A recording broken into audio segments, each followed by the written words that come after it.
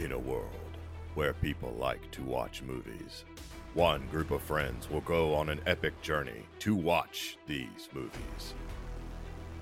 It's the Flick Fiends Podcast with Uncle Joe, Big Joe, and Jared. Now it's time to listen to the Fiends.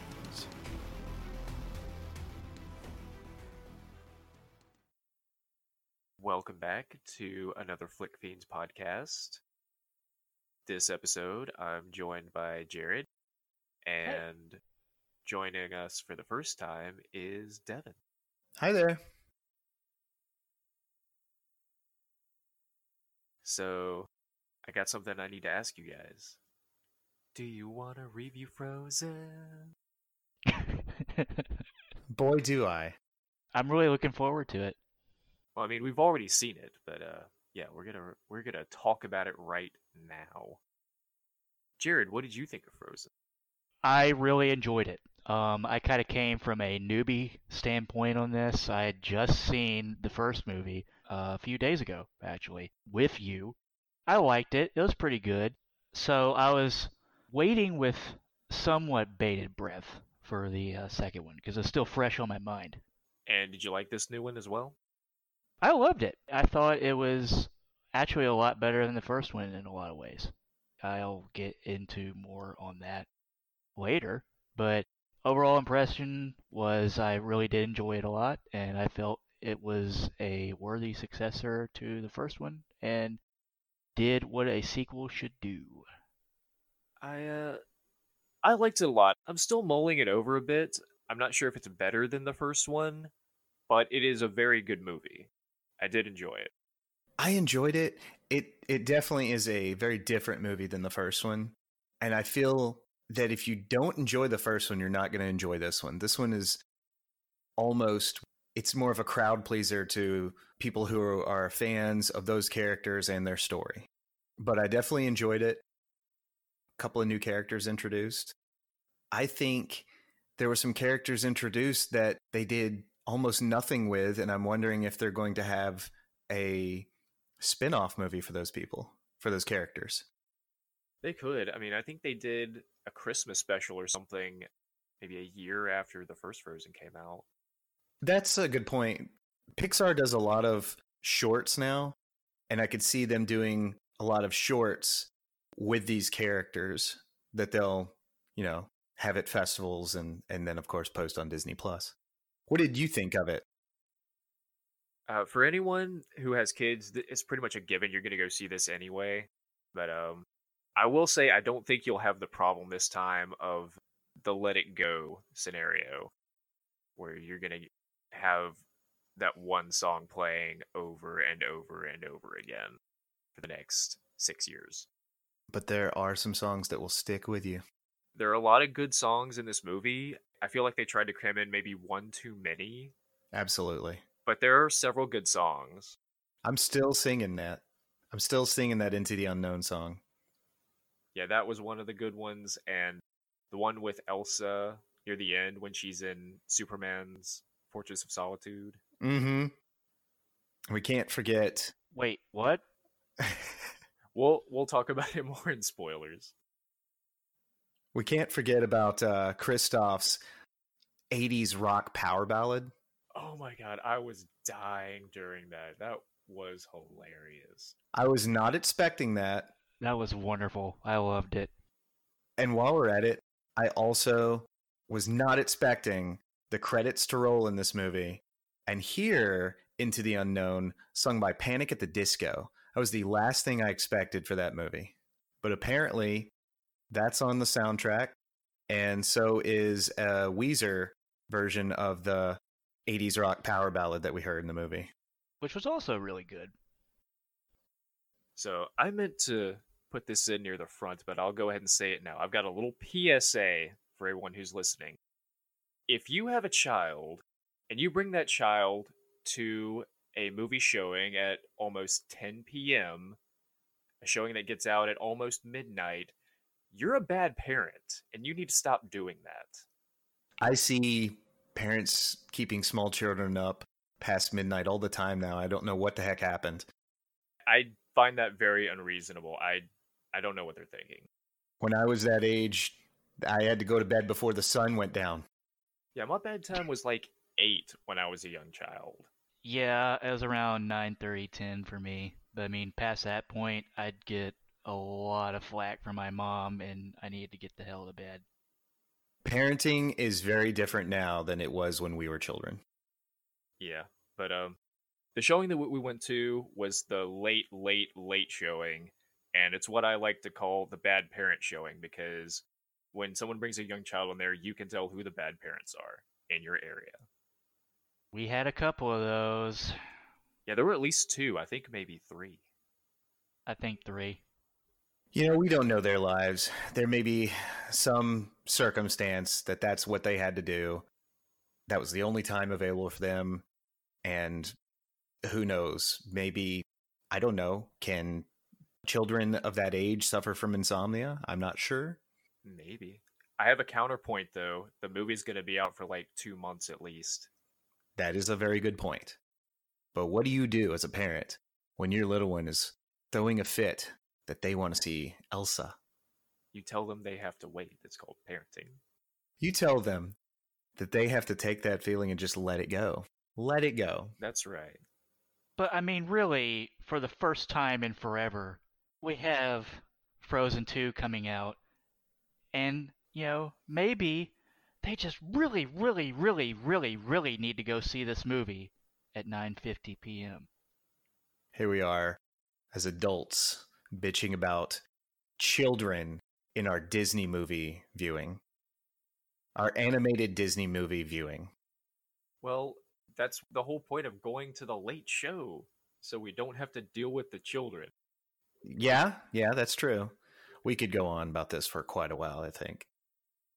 Yeah, we should move on. So, like pretty much every other Pixar movie, they have Easter eggs. And I noticed an Easter egg right off the bat at the very beginning of the movie.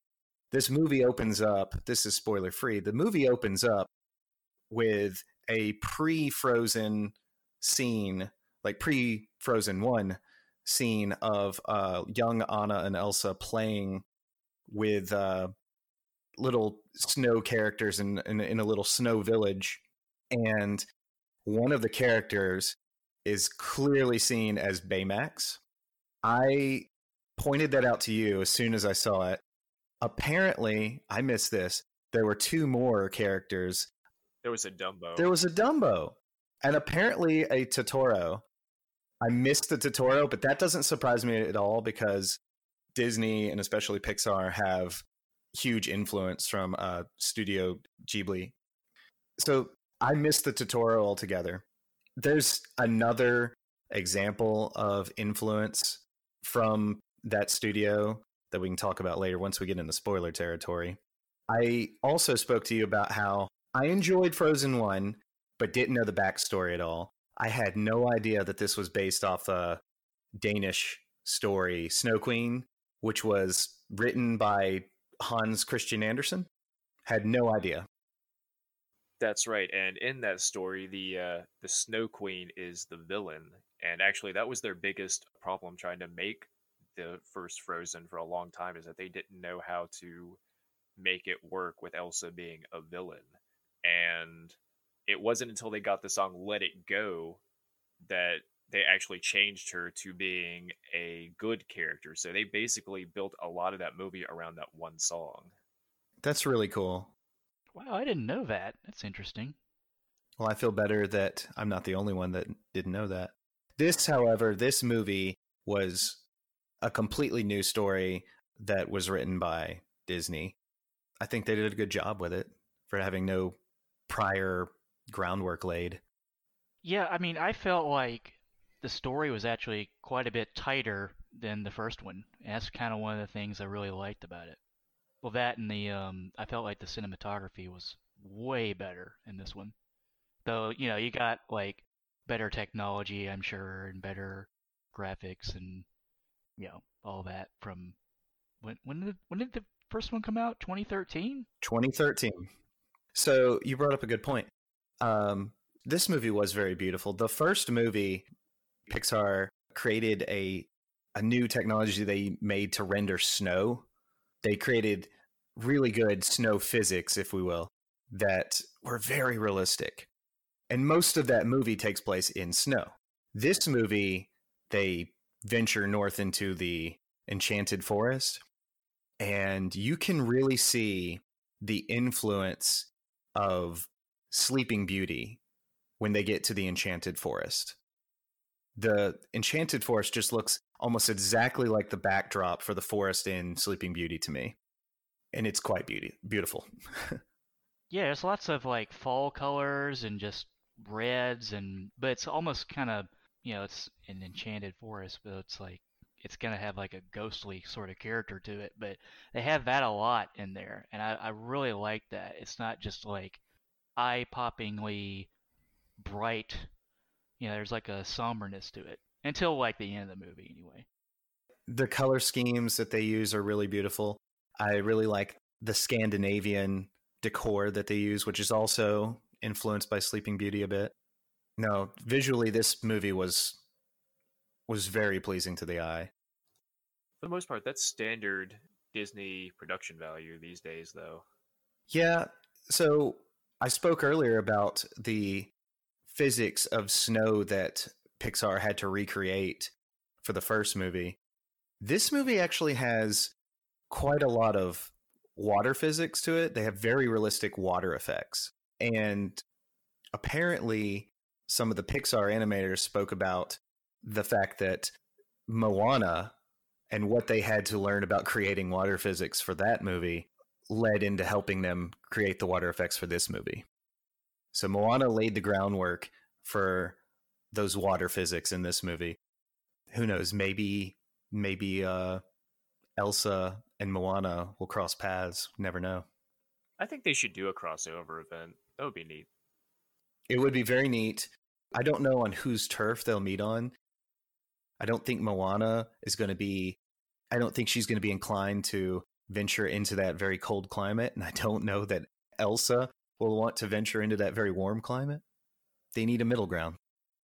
A meeting in the middle, as it were.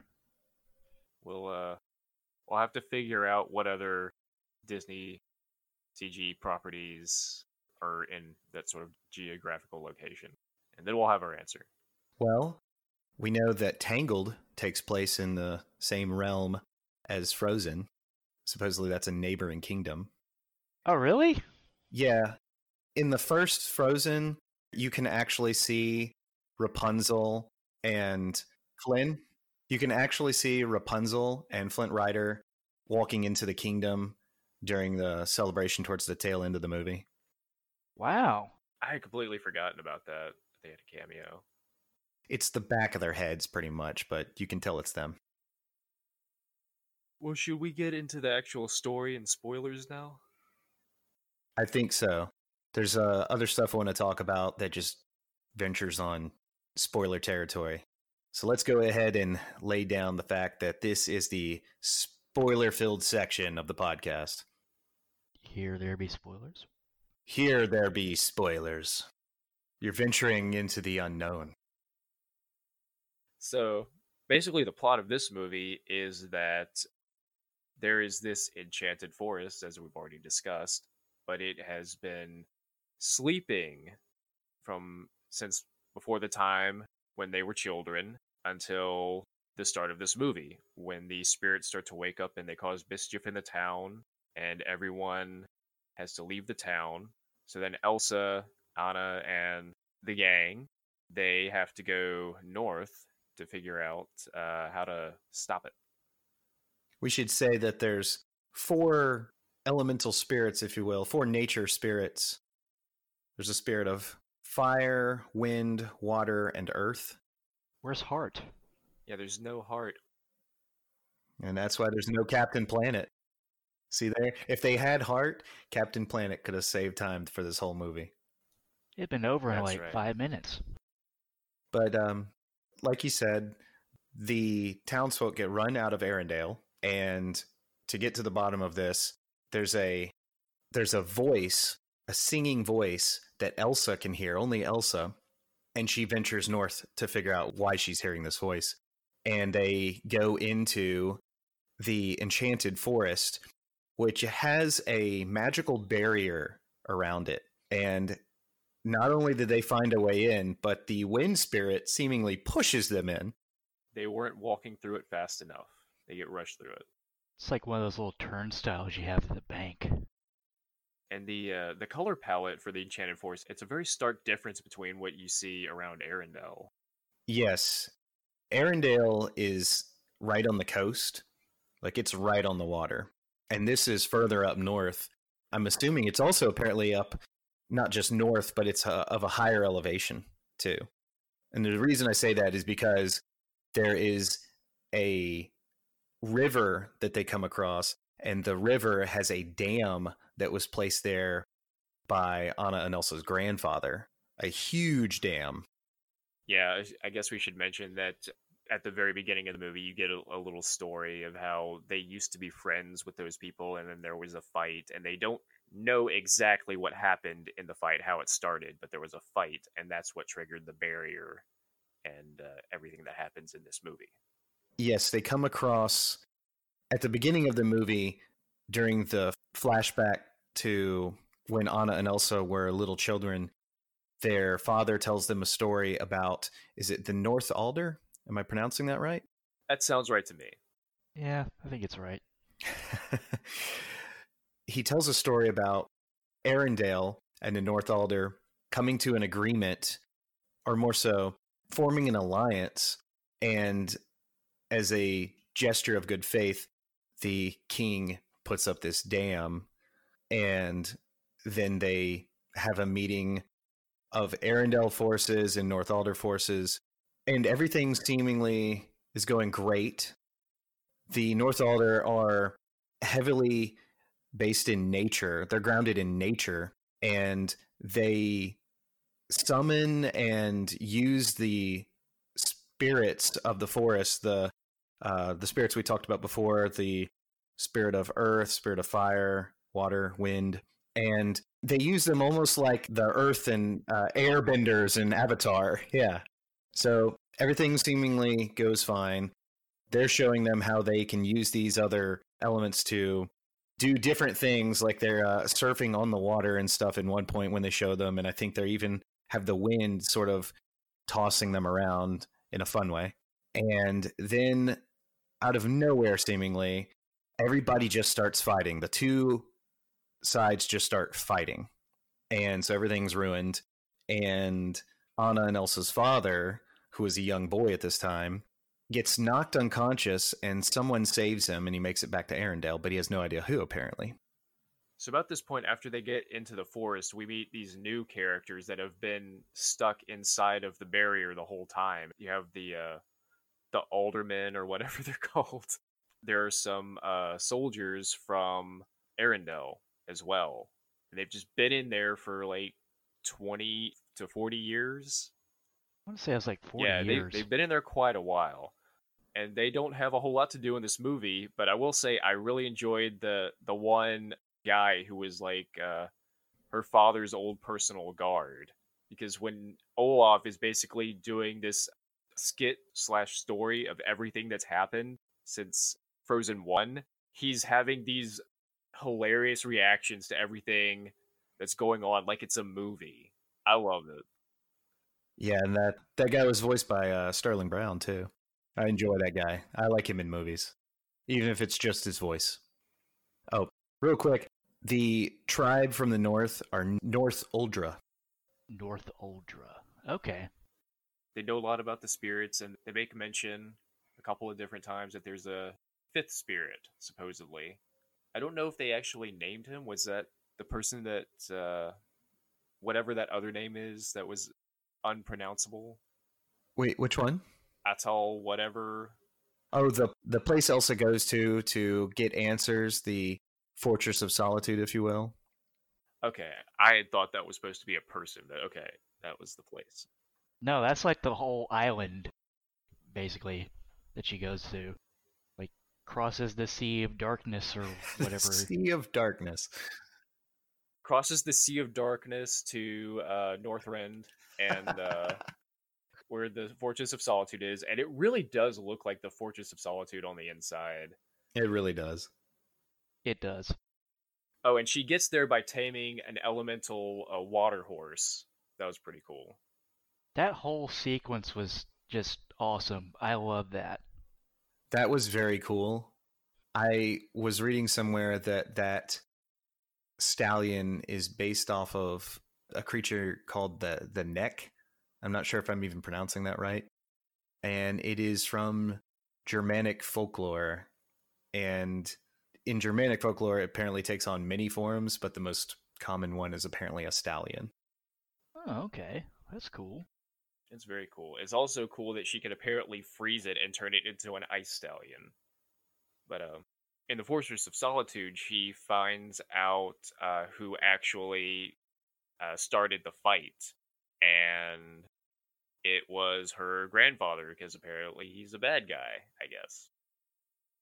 Yeah, when she's in this, we're going to just keep calling it the Fortress of Solitude, I guess. When she's in this Fortress of Solitude, this big ice fortress, she sees these remnants of the past, and she sees the one of her grandfather telling one of his generals that this meeting is just a ruse to try and get all of the North Uldra around to where then they can eliminate them, because he sees them as a threat because they use magic, and anyone who uses magic opposes royalty in his eyes. And you can see why he would see them as a threat, seeing that he is the king of that land. So he does that, and also he created the dam seemingly as a gift to them, but in reality it was affecting them negatively. It was weakening their magic or something, weakening the magic of the land. I remember it as like her harming the forest or something, and that's what eventually caused the whole kerfuffle in the first place. So their grandfather actually took the first strike. He killed the leader of the North Uldra when he was completely unarmed and was oblivious to anyone raising a sword to him, actually. And that's really the only thing close to a villain in this movie is her grandfather, who's been dead for decades. So earlier I spoke about Pixar and Disney's influence from Studio Ghibli. And Uncle Joe, maybe you can help me out on this. I was reading somewhere that apparently we have the North Uldra and Arendelle, and this movie's plot with those two opposing groups mimics the plot of Princess Mononoke. We have the two opposing groups, one that's grounded in nature and one that's more modern, a bit more industrialized.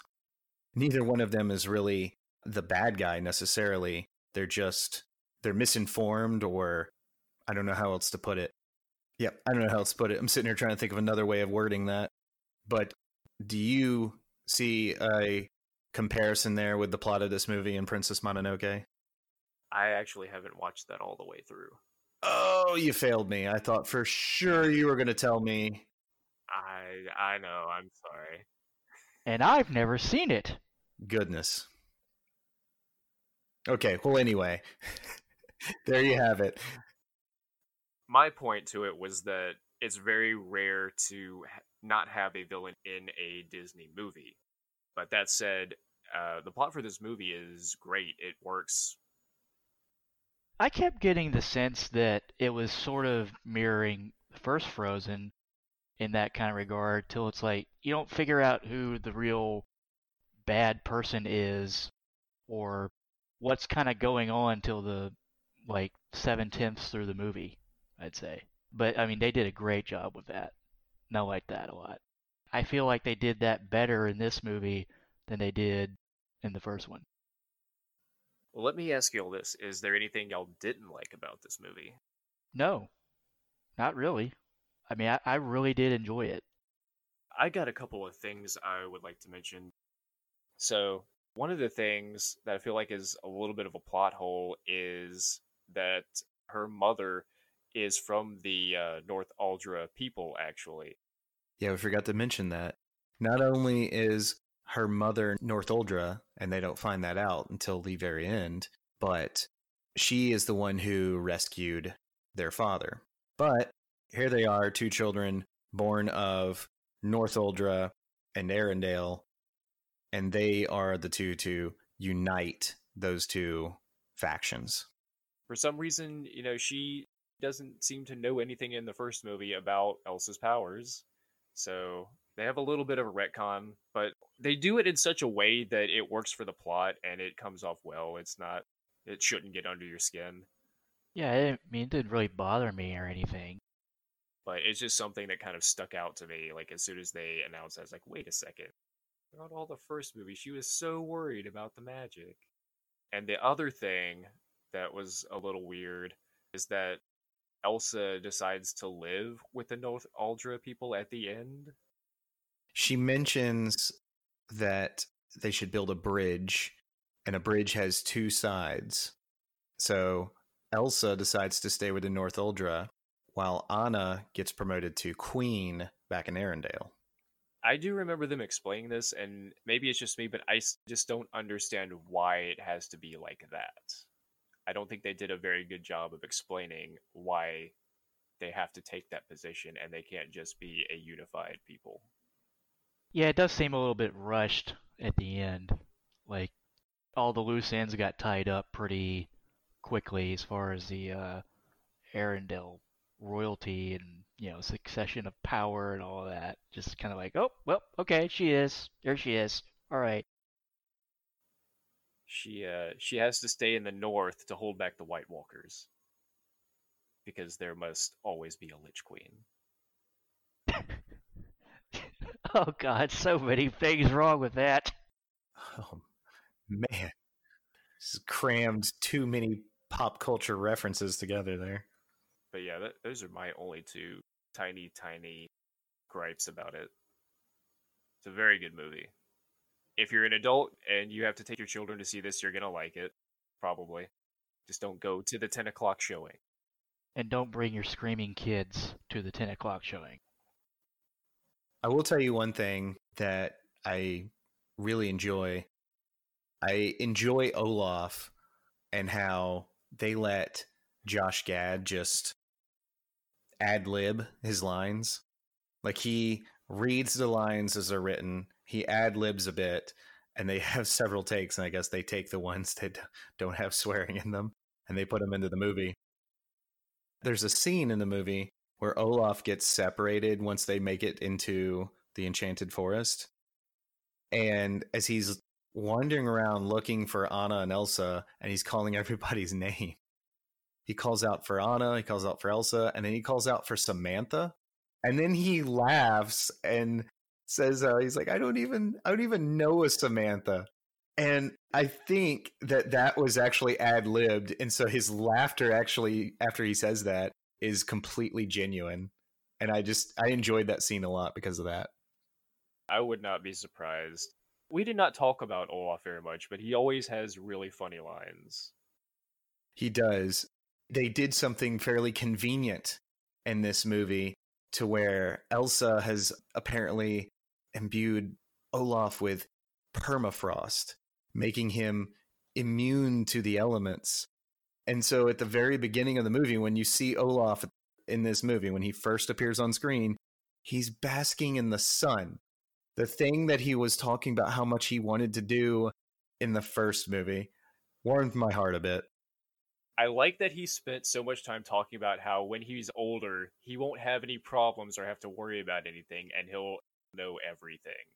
I just thought that was a funny joke for adults. I did enjoy when they're making their trip to the Enchanted Forest, and Olaf is in the wagon just spouting out these factoids. I enjoyed those a lot. Varying levels of truth there. Some were true. Some were not so true. Which ones were not true? Man, I'm not even sure. I'm going to have to go look up some of those.